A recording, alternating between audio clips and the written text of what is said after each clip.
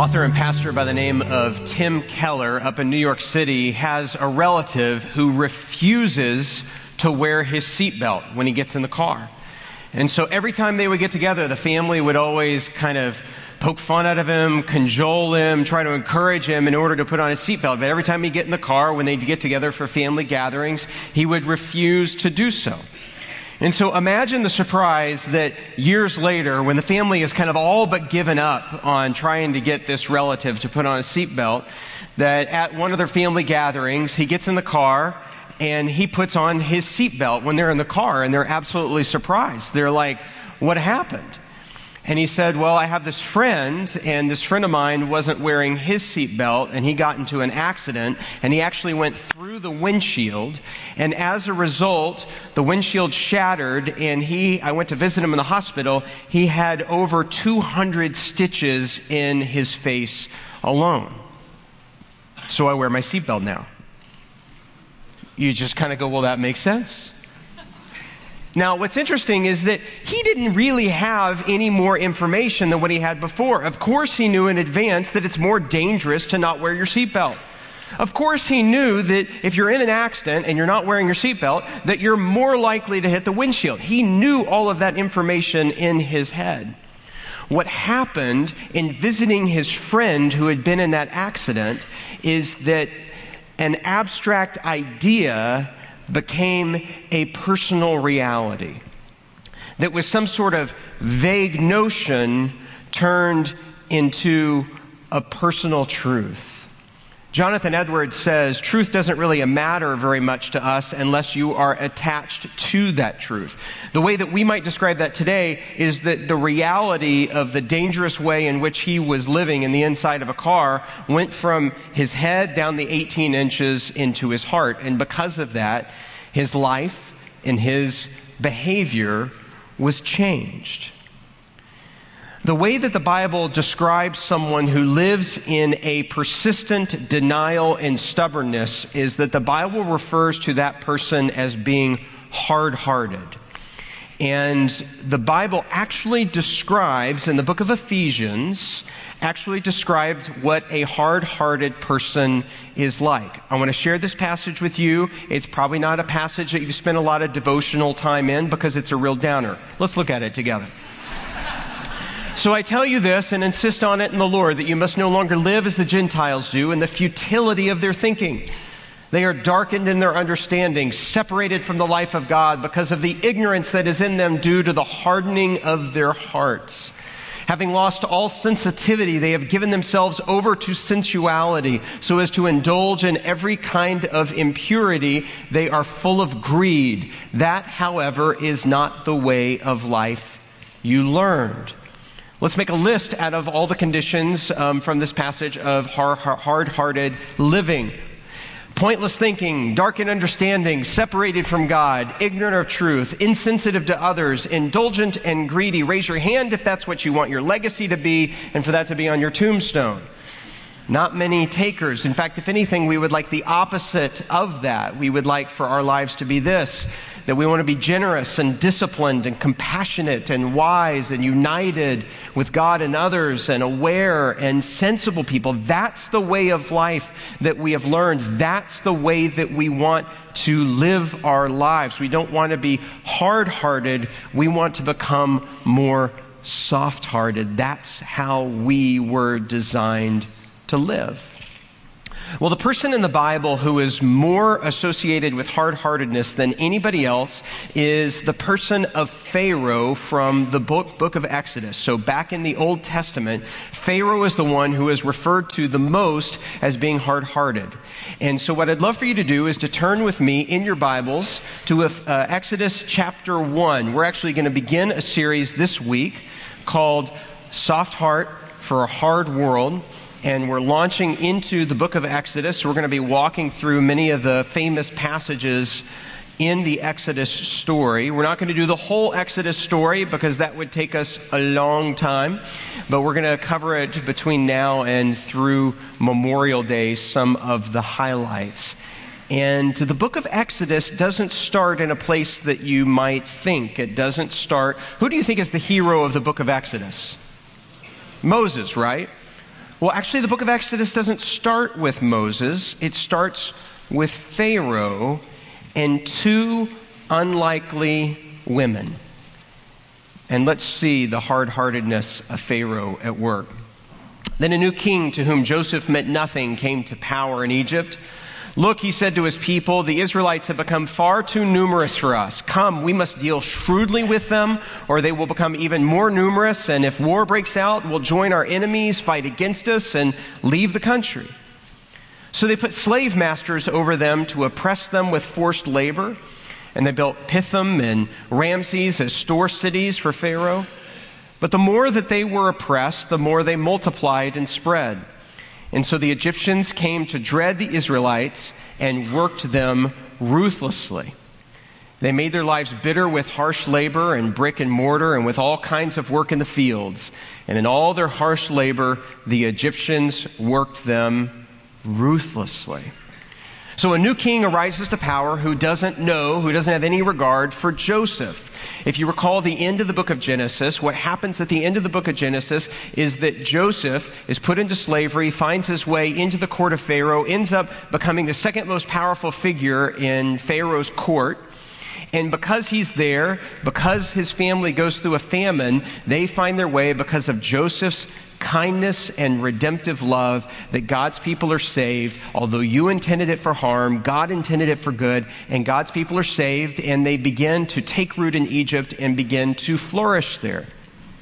Now what happens is a new political regime takes place, and it's like out with the old and in with the new. And with the new king that's in power there, who doesn't have a relationship with Joseph, isn't grateful for what Joseph brought to saving the Egyptians through the famine, all of a sudden this new king starts to view the people of Israel as a threat.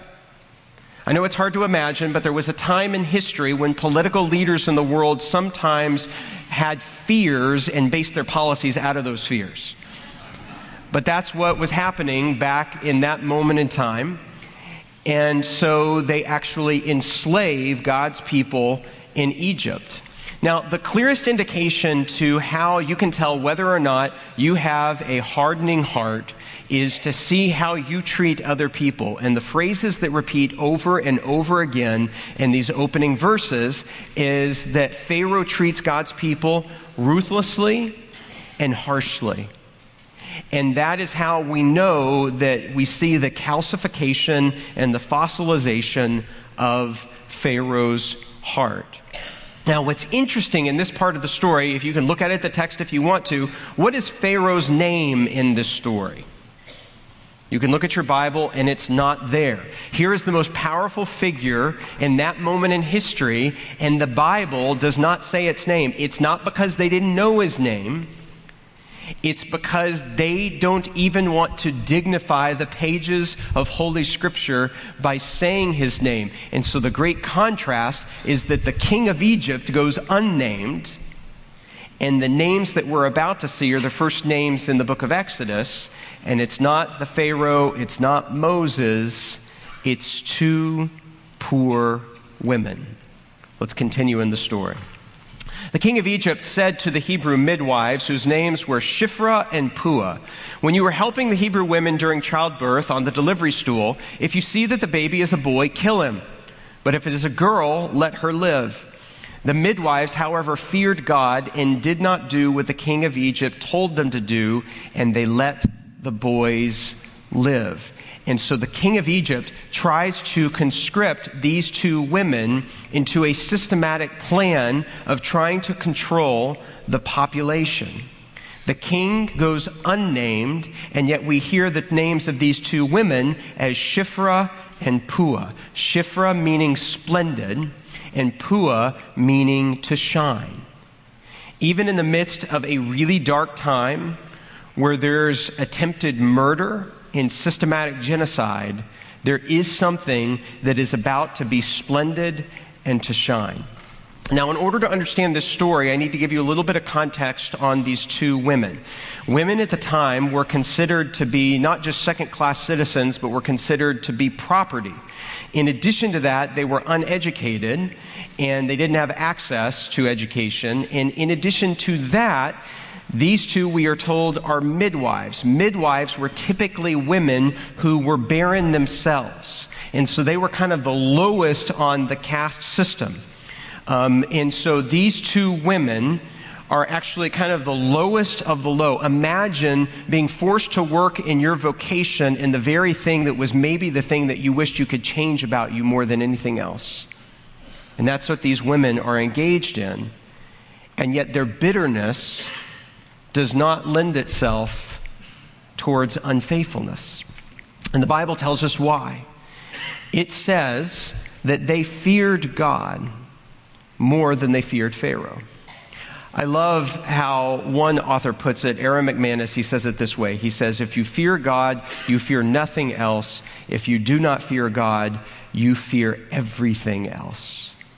One of the greatest problems that we have today is that as our awe and our reverence and our respect for God has gone down in our own lives and our society, our fears are increasing. Have you noticed that anxiety is at an all-time high? What's happening is that as we lose our sense of the Almighty and the transcendent, all of the other things of fears are creeping up. If you fear God, you fear nothing else. If you do not fear God, you fear everything else. And because Shiphrah and Puah feared God, loved God, adored God, worshiped God, that even though they were being intimidated by the king of Egypt, they did not do what he was asking them to do. They may have not been educated, but they knew that God was on the side of life, and they would not engage in his plan. Pharaoh gets a little upset by this and decides to summon them. Here's what it says. Then the king of Egypt summoned the midwives, and he asked them, "Why have you done this? Why have you let the boys live?" And the midwives answered Pharaoh, "The Hebrew women are not like the Egyptian women. They are vigorous and give birth before the midwives arrive." So imagine this for a moment. All of the architecture, people still pay a lot of money to go to Egypt to see the amazing architecture. Pharaoh was considered not just to be a king, but a god king, a sun god. And in that point in time in history, all of that architecture was meant to be a temple to their own greatness. It was meant to intimidate. It was meant to instill fear in the people of the power and the awe as people. So he summons them to his throne chamber. And what do the Hebrew midwives do? They don't cower. They insult all of the Egyptian women. They're like, you know what?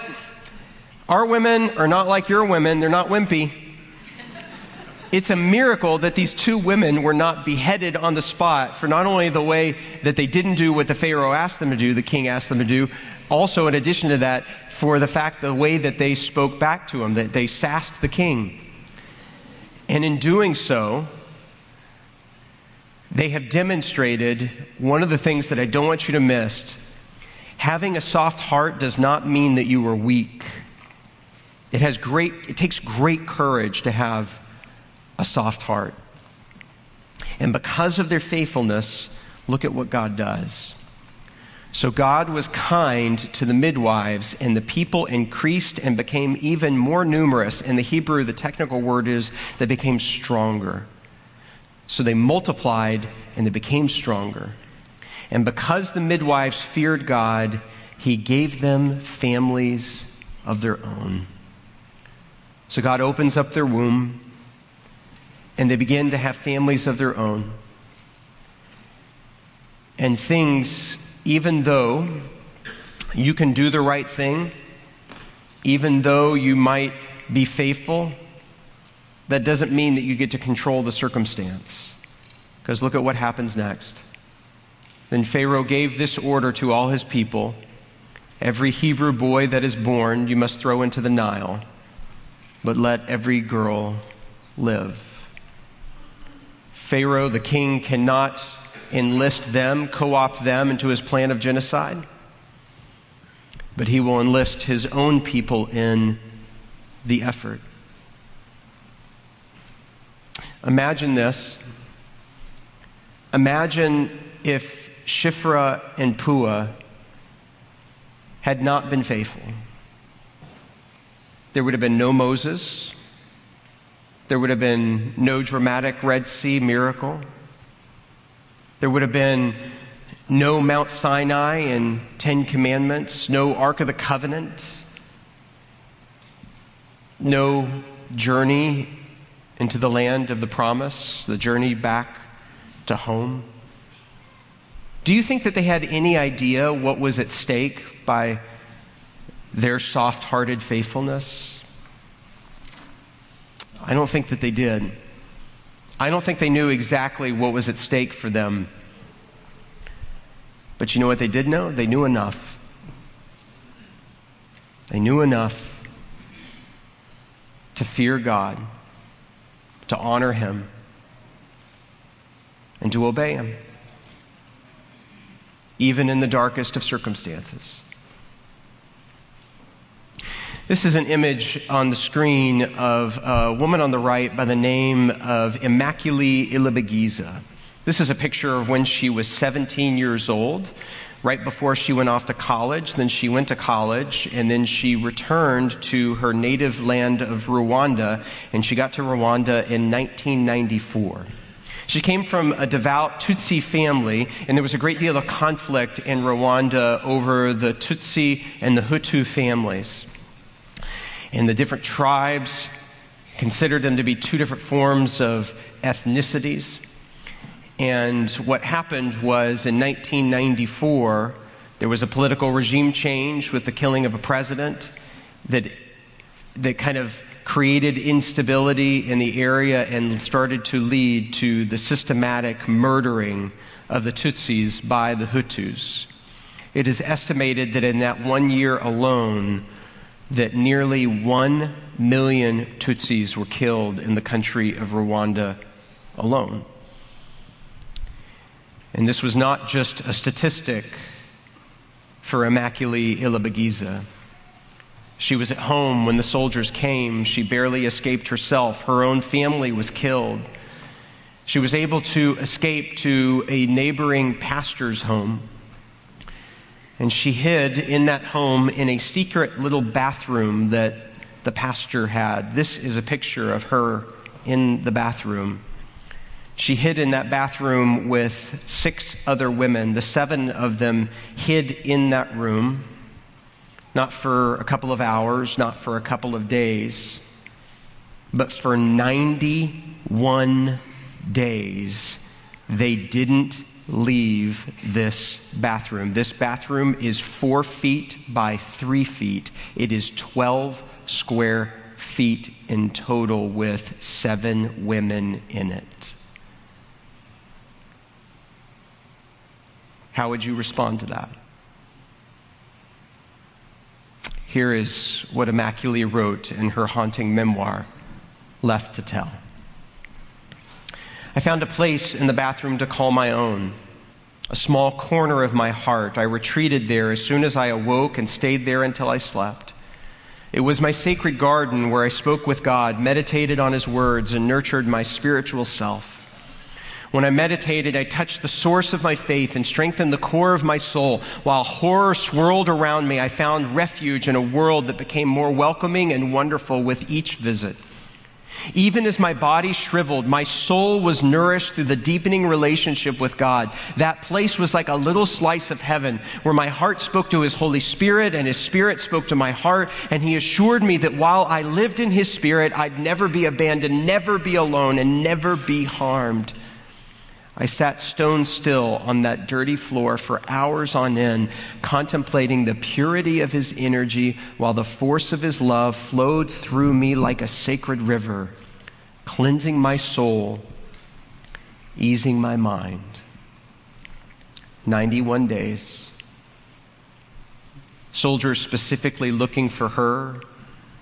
She recalls moments where she could hear the soldiers outside the wall of the house calling, "Immaculée, we know you're here somewhere," because she was an educated and powerful woman. They were afraid. Eventually, when the conflict was over, she was able to be released and was able to come to the United States to start her life over. In a vision, in a dream, her family appeared to her, and in her dream, her brother said this: "We'll be here," meaning heaven, "waiting for you, dear sister. But now you must heal your heart. You must love. You must forgive those who have trespassed against us." So Immaculée makes her way painfully back to the ground zero of where this atrocity took place. She went to the jail of the man who had murdered hundreds, maybe thousands of people, slaughtered her own family. She asked the guard if she could see him. She walked in. He wouldn't even look at her. And she placed her hand on his head. And she said the soft words, "I forgive you." The soldiers immediately roared to life, burst into the room, overhearing what was happening, ripped her away from him and said, "Immaculée, what are you doing? We brought you in here to be able to spit upon him, to curse him, to slap him if you wanted to, but not to do that. You can't do that." And she said, "I gave him forgiveness because forgiveness is all that I have to offer." Can you imagine that? Here's why I tell you that story. I tell you that story because if Immaculée can live with a softened heart in a hardening world, so can you. She's experienced maybe the worst that life can throw at you. And yet her heart was open to God, to His gospel, and to a life of grace and forgiveness. This is a picture of what Immaculée looks like today.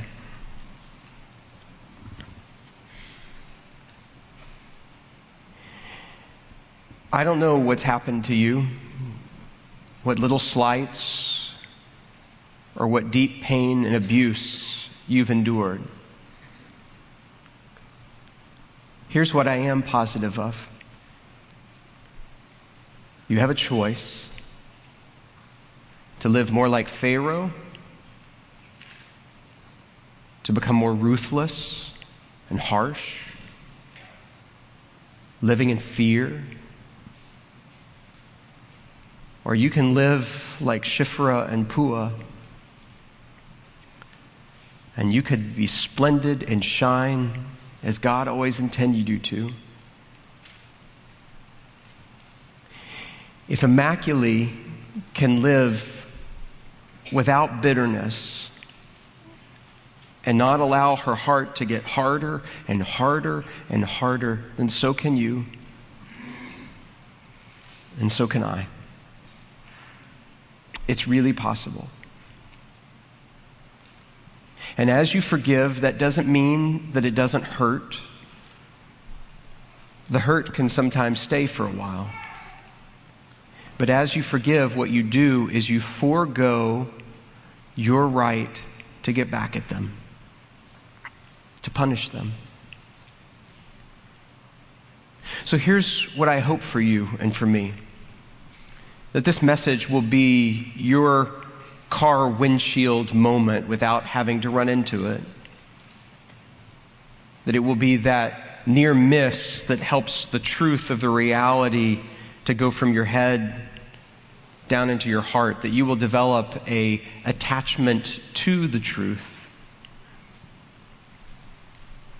And that you will no longer want to live your life with a hardening heart like Pharaoh. But instead, you'll want to live your life more like Immaculée and Shiphrah and Puah. That we might develop soft hearts like the heart of God for a hardening world. Let's pray together.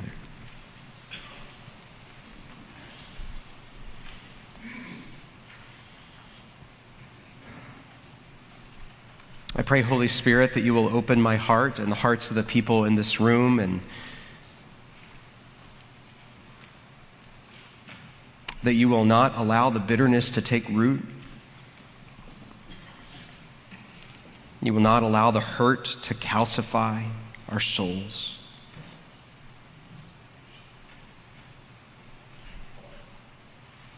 That our stubbornness would melt into a form of sensitivity.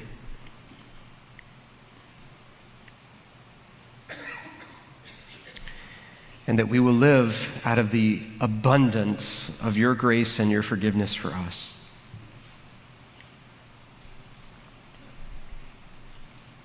We live in ruthless and harsh times, O God. And it is so easy to just slip into that pattern of the world. And so I pray that once again you will birth a faithful people. Names not famous in history books, but famous in faithfulness to you. And so if anybody is here and on the precipice of what it means to go with the ways of Pharaoh or to listen to your call, may we hear you. May we follow you. And we pray all of these things with great anticipation in the strong name of Jesus the Christ, and all of God's people said.